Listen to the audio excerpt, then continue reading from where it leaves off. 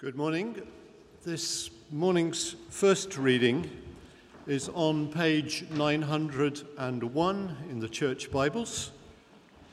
It's from John's Gospel, chapter 14, and we're beginning at verse 15. So, John's Gospel, chapter 14, verse 15. This is Jesus addressing his disciples. If you love me, you will keep my commandments. And I will ask the Father, and he will give you another helper to be with you forever, even the Spirit of truth, whom the world cannot receive because it neither sees him nor knows him. You know him, for he dwells with you and will be in you. I will not leave you as orphans. I will come to you. Yet a little while, and the world will see me no more. But you will see me, because I live, you also will live. In that day, you will know that I am in the Father, and you in me, and I in you. Whoever has my commandments and keep them, he it is who loves me. And he who loves me will be loved by my Father, and I will love him and manifest myself to him. Judas, not Iscariot, said to him, Lord, how is it that you will manifest yourself to us and not to the world? Jesus answered him, If anyone loves me, he will keep my word, and my Father will love him, and we will come to him and make our home with him. Whoever does not love me does not keep my words. And the word that you hear is not mine, but the Father's who sent me. These things I have spoken to you while I am still with you. But the Helper, the Holy Spirit, whom the Father will send in my name, he will teach you all things and bring to your remembrance all that I have said to you. Peace I leave with you. My peace I give you. Not as the world gives, do I give to you. Let not your hearts be troubled, neither let them be afraid. You heard me say to you, I am going away, and I will come to you. If you loved me, you would have rejoiced, because I am going to the Father, for the Father is greater than I.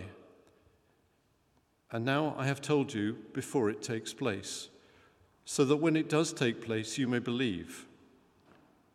I will no longer talk much with you, for the ruler of this world is coming. He has no claim on me, but I do as the Father has commanded me, so that the world may know that I love the Father. Rise, let's go from here. Thank you, Nigel. Well, let's read on. Just turn over in your Bibles to John chapter 15 and verse 26 through chapter 16, verse 15. Another passage about the Holy Spirit. But when the Helper comes, whom I will send to you from the Father, the Spirit of truth who proceeds from the Father, he will bear witness about me. And you also will bear witness because you have been with me from the beginning. I have said all these things to you to keep you from falling away. They will put you out of the synagogues. Indeed, the hour is coming when whoever kills you will think he is offering service to God. And they will do these things because they have not known the Father nor me. But I have said these things to you, that when their hour comes, you may remember that I told them to you. I did not say these things to you from the beginning because I was with you. But now I am going to him who sent me, and none of you asks me, where are you going? But because I have said these things to you, sorrow has filled your heart. Nevertheless, I tell you the truth. It is to your advantage that I go away. For if I do not go away, the Helper will not come to you. But if I go, I will send him to you. And when he comes, he will convict the world concerning sin and righteousness and judgment. Concerning sin, because they do not believe in me. Concerning righteousness, because I go to the Father and you will see me no longer. Concerning judgment, because the ruler of this world is judged. I still have many things to say to you, but you cannot bear them now. When the Spirit of truth comes, he will guide you into all the truth. For he will not speak on his own authority, but whatever he hears he will speak, and he will declare to you the things that are to come. He will glorify me, for he will take what is mine and declare it to you. All that the Father has is mine. Therefore, I said that he will take what is mine and declare it to you. Well, let's pray as we study this wonderful part of God's Word. Our Father, we pray that as we study these important passages in the Bible on the Holy Spirit, you would help us not simply to understand who the Holy Spirit is, but to know him better as a person. We pray for Jesus' sake. Amen. Now, if you are a Christian, how do you think of yourself? How do you describe yourself? If you're not a Christian, who do you think a Christian is? Now, as you think about that, let me tell you how the Bible describes you. It might surprise you that the Bible never speaks about a Christian by using the word Christian. Well, it does 3 times in the New Testament, that's all. The most common way by far, and we're talking nearly 100 times, that the Bible describes or speaks about a believer is someone who is in Christ, or in Christ Jesus, or indwelt by Christ. Now, our 2 Bible readings from John's Gospel, as Jay said, we're taking a week off Luke, primarily because so many people are away. But the 2 Bible readings, John's Gospel, they're in a section from John chapter 13 through 17. And that's a coherent narrative, a coherent discourse, a coherent block of teaching from Jesus. The day before his resurrection, he shared his heart with his disciples. We call it the upper room or farewell discourse. He announced his betrayal, his denial, foretold his death, glorification, and his departure from the world, and the promise of the coming Holy Spirit. Now, our passages, the 2 that we read, are about the promised Holy Spirit. That's our subject today. What Jesus teaches us in these passages about the Holy Spirit. And they are important passages. They're not easy, though. Somebody suggested to me earlier today that John chapter 15 is the preacher's minefield. That kind of unnerved me. I didn't think it was quite so bad as that. Now, all we'll do is be able to scratch the surface. And I think the truths in passages like this are not simple to dig up and fathom. They merit time, they merit prayer, they merit wrestling, meditation on God's Word. But they are truths, I believe, that are essential, fundamental. For some of us to be reminded what we know about the Holy Spirit, for others of us perhaps clarity where there is misunderstanding, or perhaps to learn, for some for the first time, about who the Holy Spirit is. They are essential truths, but they are, and I want to encourage you, I'm always ahead of you in the sense that I've had a whole week on it, and I want to encourage you to anticipate not only grasping that they are essential, but rich. rich and wonderful truths, and reassuring and comforting truths. Now, the title I've given to the sermon is Knowing the Holy Spirit. Understanding who the Holy Spirit is important. Believing in the Holy Spirit is important. But essentially what matters is knowing Him. Because He is a person. Now, Jesus, in this section of John, is teaching His disciples that He is going away from them. Of course, He's been with them in person, physically with them, the incarnate Son. And He is going away, and He is teaching them that in His stead, the Holy Spirit will come. Where is He going? To the cross. And He will see them briefly again after He is raised. But then He will return to His Father, where He is now, and He reigns as Lord and King at the Father's side. And Jesus is saying, after I've gone to the Father, I will send to you in my stead the Holy Spirit.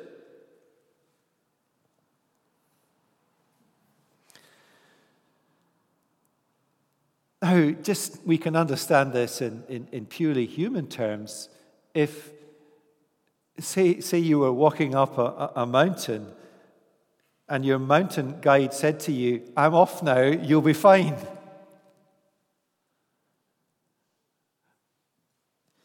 Think of the disciples that night with the Lord Jesus. He was talking about the cross and the resurrection and going back to the Father, and they had spent all of these years with the Lord Jesus. He was their master, their teacher, their friend. And now He is telling them He is going to leave them. And He's commissioned them with all this stuff, and they would be thinking, and the atmosphere of the room, Judas has just left.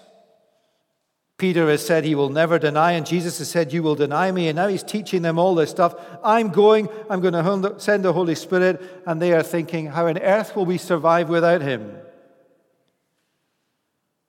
How will we know what to do? They love Him. His loss too much to bear. Now, let's look at a couple of the verses from our passages about what Jesus says in relation to the Holy Spirit that He will give them. Look with me at John 14, and let's read from verse 16. Jesus says, I will ask the Father, and He will give you another helper. We know from later on in John 14 that the helper is the Holy Spirit. I will ask the Father, and He will give you another helper to be with you forever, even the Spirit of truth, whom the world cannot receive because it neither sees Him nor knows Him. You know Him, for He dwells with you and will be in you. I will not leave you as orphans. I will come to you.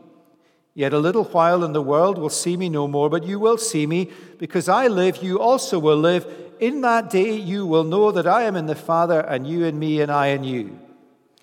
Now let's just slowly unpack these verses. Jesus says, I will ask the Father, and He will give you another helper. The word another means another of the same. The second half of verse 17, you know Him. That is, you know the another that I will ask my Father to send you, for He dwells with you. You know Him, you know what He will be like because He dwells with you. And what Jesus is referring to at this point is Himself at this moment with them in person. In other words, you already know what the another will be like because you know me.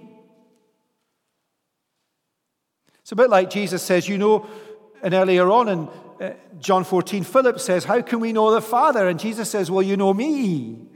How can we know the other, the another, the Holy Spirit? Well, Jesus says, you know me.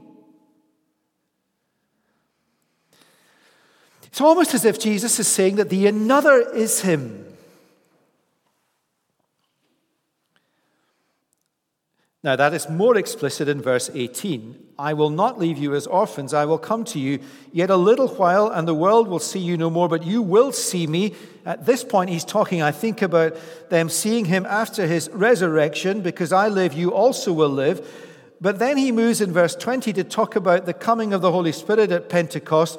And of course, the resurrection, Jesus going that way and the Holy Spirit coming this way, they're so intertwined in the teaching of Jesus. In that day, that's Pentecost, verse 20, in that day you will know that I am in my Father and you in me and I in you. Now, two things to note there.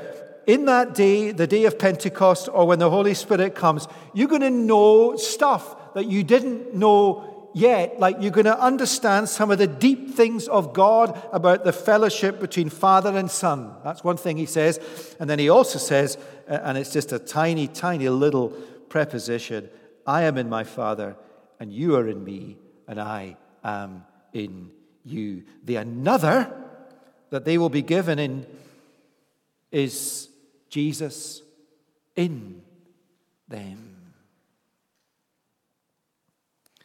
Now, you see why it's so important that when we talk about who Christians are, who we are, we use the language of the Bible.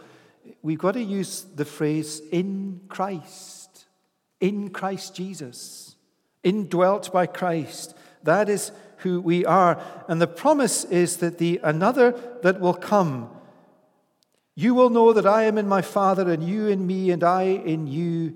The another is Jesus in them. The person of the Holy Spirit is Jesus Christ in us. Just as good. Not quite. Better. Says who? Says Jesus. Turn to chapter 16. And I'm reading from the second half of verse 4. I did not say these things to you from the beginning because I was with you. But now I am going to him who sent me, and none of you asked me, where are you going? But because I have said these things to you, sorrow has filled your hearts. Sorrow has filled their hearts because their master, their friend, their Savior, their Lord is leaving them physically. Nevertheless, Jesus says, I tell you the truth, it is to your advantage, or it is better for you that I go away, for if I do not go away, the Helper will not come to you. Now, often people understand that. It's better for you that I go away, and think, well, what he's talking about is better that I go to the cross, because if I don't go, you won't be saved. He's not talking about going away to the cross. He's talking about going to glory, and that action enables the Holy Spirit to come, which is better for you. So Jesus says. That's an extraordinary comment. It runs hard against all our instincts and intuition. It is to their advantage and to our advantage that Jesus goes and the Helper, the Holy Spirit, comes. Far from being bereft, when Jesus goes, it is better. How can that possibly be? How can it possibly be better that we are sitting here with the Holy Spirit than where Jesus here in his incarnate person behind this lectern? Wouldn't that be marvelous? You could ask him any question. You could see what he looked like, what color his eyes were. You could touch him. Jesus is saying it's better that I am where I am and the Holy Spirit is with you. Why is it better? Because the Holy Spirit means that Jesus Christ is in you, not with you. It's inside of you. And that's a remarkable thing. The Holy Spirit is better than Jesus being with us in person, because the Holy Spirit is Jesus in us, in his person. Jesus not with us, but Jesus in us. The resurrected, reigning Christ not with us, but in us. And Jesus talks about it in two ways. He says in verse 20 of chapter 14, "You are in me and I am in you." A believer is someone who is in Christ. You are in me, Jesus says, and a believer is someone in whom Christ dwells, and I am in you, Jesus says. They say the same thing. He just comes at it two ways, depending on how we're wired. As you sit here, let me say to you Jesus' words as I say them to myself: I am in you. I'm not with you, I am in you. And you are in me. It's not that you just believe in me or believe on me or believe things about me. You are in me. Now, this is marvelous stuff. To be in Christ through the person of the Holy Spirit. Jesus gives an illustration of what it means to help us understand that. It's in chapter 15. You might read that later. It's the image of the vine. Jesus is the vine and we are the branches. Think of a vine growing up and the branches growing out of that vine. None of us would think that the vine branches were separate from the vine. They're not. The vine branches grow up out of the vine. And that's exactly what it means to have the Spirit of Christ in you. Now, I'm going to leave that illustration for you to look at and try and unpack for us in the second half of our time some of the implications of being indwelt by Christ through the Holy Spirit. What does it mean? What difference does it make? Or you could come at it another way and think of what does it mean? The sort of theology of this, or the doctrine of this, is union with Christ, union with God. We are united with Him. He lives in us. He lives in our hearts, our minds, our souls, our bodies, our persons. What difference does that make? Well, it makes all the difference in the world, but let me try and explain something of what the difference is from John. First, and there are 4 things. Well, there are probably 40 things, but I'm going to give you 4. First, it means in me and in you. As a believer, there dwells the Savior. Now, I use Savior rather than Jesus. I'm talking about the salvation that He has wrought for us is in you, in your person. And think of the salvation. How did Jesus save us?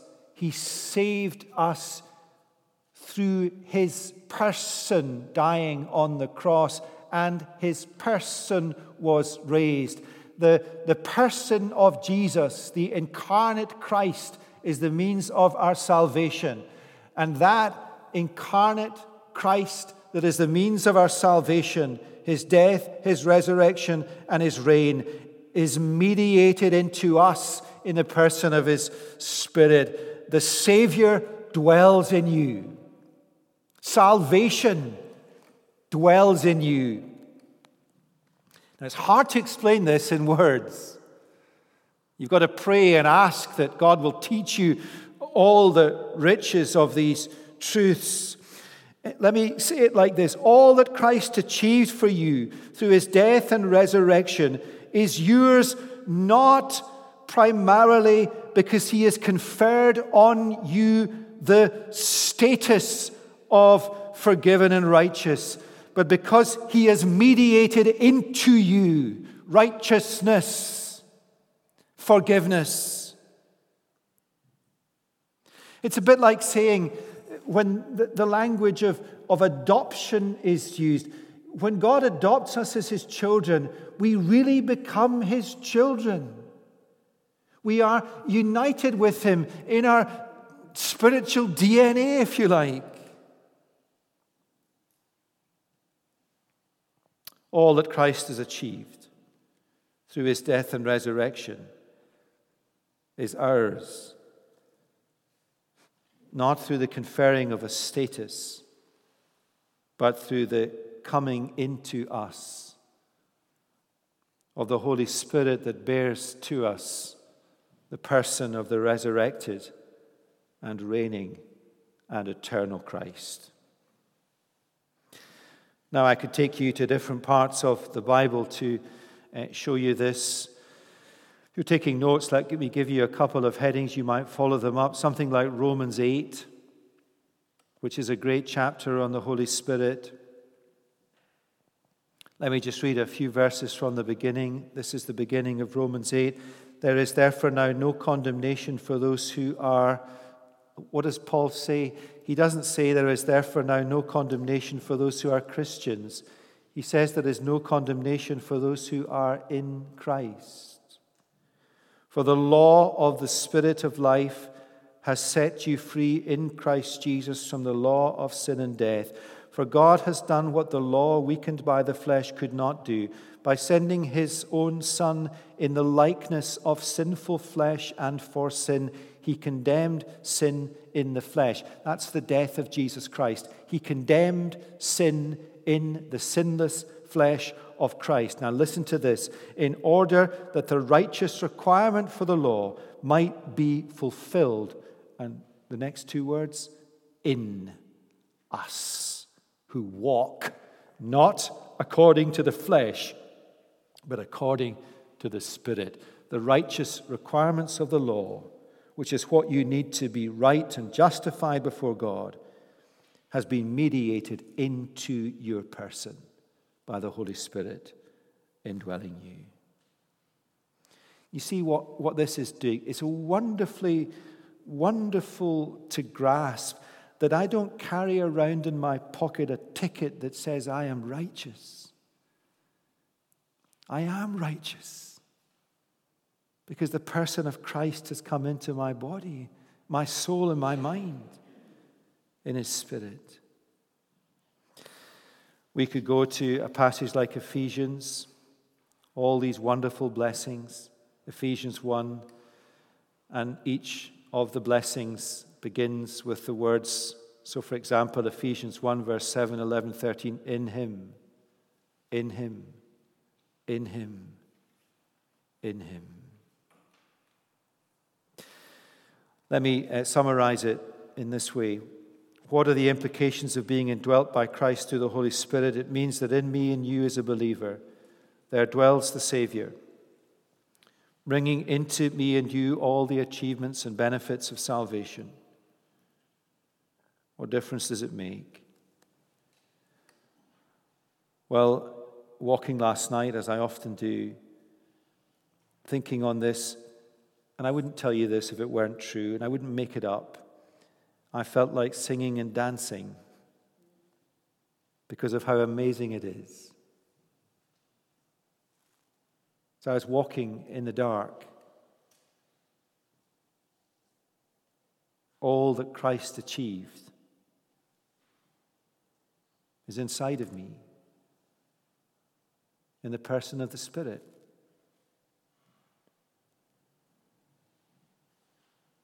I'm not going to tell you if I actually did sing or dance. One of the advantages of walking in the night is that no one sees you apart from the odd badger. What I can say to you is that when I went for the walk, I certainly wasn't in the mood for singing and dancing. And what I'm trying to say is that these kind of truths, when you grasp them, they make you sing and dance when the last thing you want to do is sing and dance. They're not circumstantially dependent. Second implication of being indwelt by Christ through the Holy Spirit is that in me and in you as a believer there dwells a teacher. Now in chapter 14, verse 26, and in chapter 16, verse 12, there are references to the role of the Holy Spirit in leading the apostles into the truth. So verse 26 of chapter 14. The Helper, the Holy Spirit, whom the Father will send in my name, he will teach you all things and bring to you remembrance all that I have said to you.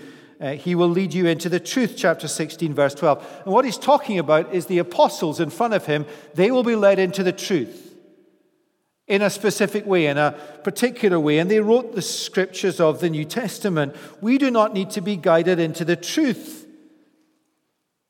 It's already there for us. We need to proclaim the truth. But the Holy Spirit is still our teacher. How? Well, in lots of ways. Here's one. That as I have wrestled with this Bible passage this week, the Holy Spirit has helped me understand it. You may not agree. The Holy Spirit helps me proclaim it.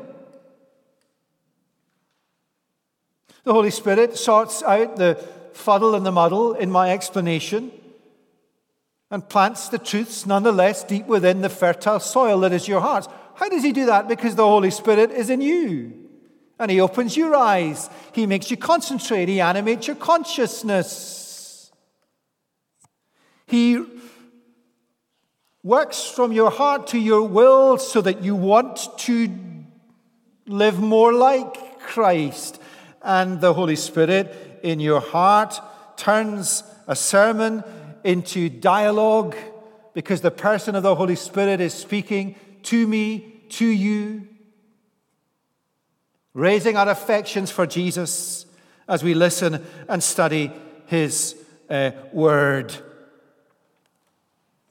I wonder if you've ever thought why, when you are listening to a sermon or a Bible study, there are times, at least for me, when my heart is warmed in affection and love for Jesus. Why is that? Because he is inside of me, in the person of the Spirit.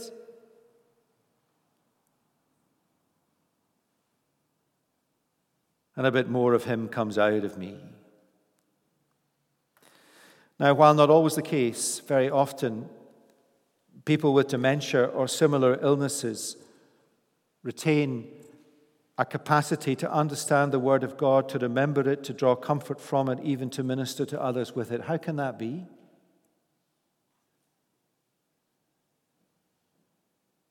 Is it not the Holy Spirit within them?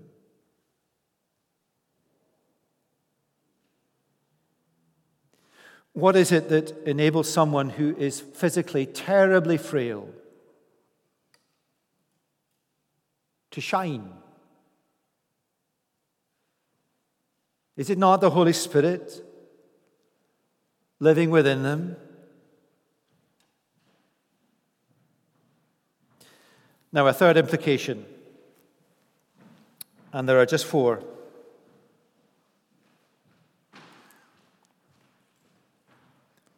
A third implication, and one that is, I think, really wonderful. A third implication of being indwelt by Christ through the Holy Spirit is that in me and you as a believer there dwells now the Greek word is parakletos, paraclete.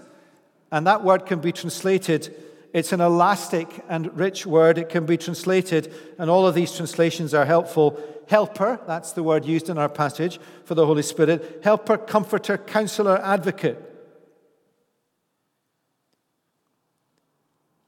I will ask the Father, and he will give you another one like me, who is helper, comforter, counselor, advocate. And if you read Christ in the Gospels, you will see Christ as a helper, a comforter, a counselor, an advocate. And the Holy Spirit is these things to us: a helper, a comforter, a counselor, and an advocate.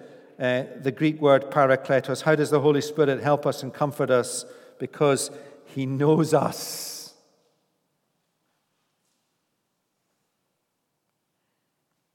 How does my wife comfort me? Because she knows me. The Holy Spirit knows us through and through. He knows our needs, our fears. He helps us in our weakness. He knows us so well that he will pray to God for us when we do not even have the capacity or the energy to articulate in words what the burdens are that we bear in our hearts, the Holy Spirit's ministry within us is a sweet, sweet grace. When I was with Frank and Andy, with Joe on Friday night, I sort of asked your permission, Frank, to say this. I hope it's okay. As Louise lay dying this week, lapsing in and out of consciousness, this is exactly what was happening. The Holy Spirit bringing to her mind sweet and precious truths of salvation, enabling her to articulate them, not in coherent sentences, not in coherent words, groaning more like, inarticulate to the ear, but to her husband and children and those of us who are privileged to be there, in whom the Holy Spirit dwells. It was crystal clear what was going on. The Holy Spirit as comforter, as helper, as protector, almost crying out on that deathbed, Christ in me, the hope of glory. As glory came close to one of God's children in that room, so tangible, so real, no pretense, the Holy Spirit. Now, the translations counselor and advocate are suggestive of a legal activity, and it's right, I think, for us to think of the Holy Spirit as an advocate.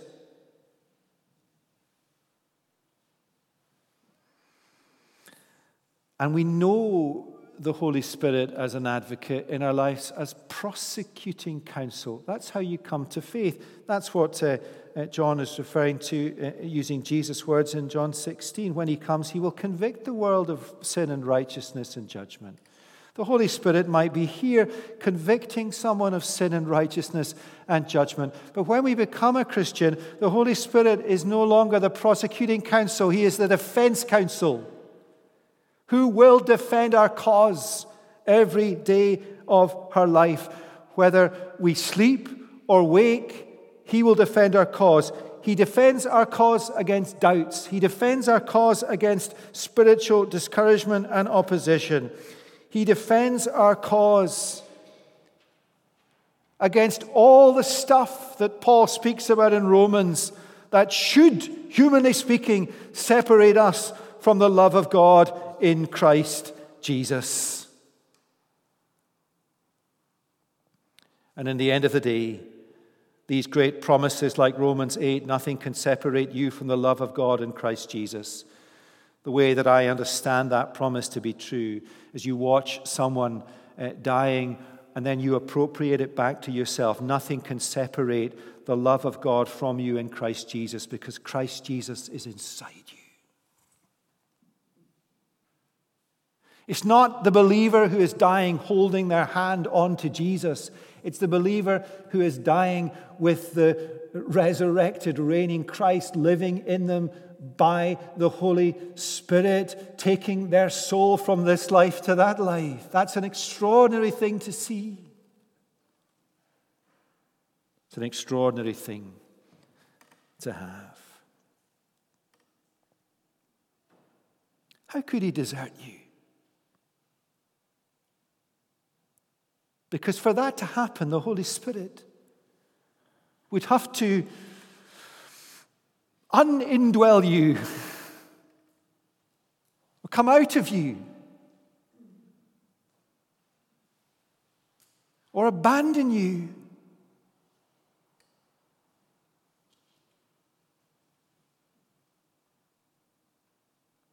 Lastly, the final implication of being indwelt by Christ through the Holy Spirit is that in you and in me as a believer there dwells the homemaker. Chapter 14, verse 23, if anyone loves me, he will keep my word, and my Father will love him, and he will come to him and make our home with him. Isn't that extraordinary? The Holy Spirit will come into your life and make a home for whom? a home for God and a home for Jesus. I hope when people come to your home, they feel welcome. I'm sure they do. Invite me and I'll check it out. What does the Holy Spirit want to do in your life, your body, your person, in you as a person? He wants to make your life, your body, your will, your soul, a place where the Father and the Son are at home. You start to see it come out of people and shine out of people. Yes, God or Jesus is at home in that person. It's so obvious. It's so obvious. It's so clear. Now, these are familiar words from the beginning of John 14. Let me just read them to you in parallel. Jesus says, I am going to prepare a home for you. So Jesus goes to glory to prepare a home for us. And he sends his Holy Spirit to prepare a home for him in us. And one day, gloriously, they will meet. So you've got a bit of eternity in your body. You are the temple of the Holy Spirit. You are where God is making his home, and you will live with a resurrected body in a new creation. You can see how it's hard to express in words. It's a wonderful thing. You are the temple of God, and God is making a home in you for himself. And God is making a home in heaven for you. And one day, they will meet. Now, I hope that in studying this passage today, we will have understood something a little more about the person of the Holy Spirit. But our concern is not to know about him, but to know him personally. The indwelling Christ through the Holy Spirit means that in you and me as a believer there dwells the Savior, there dwells the teacher, there dwells the helper, comforter, counselor, and advocate. There dwells the homemaker. And what do you need as you walk through another day on this earth? You need to know that inside of you is salvation. You need to know that inside of you is the best teacher you could ever have. You need to know that inside of you is a helper, a comforter, a counselor, an advocate. And you need to know that there is someone inside of you who is changing your life to make God and Jesus Christ evermore at home. Let's pray. Lord, these are deep things, great treasures to grasp. We pray that you would help us by your Holy Spirit to do so. We pray that they will be of deep comfort to all of us, whatever our circumstances today.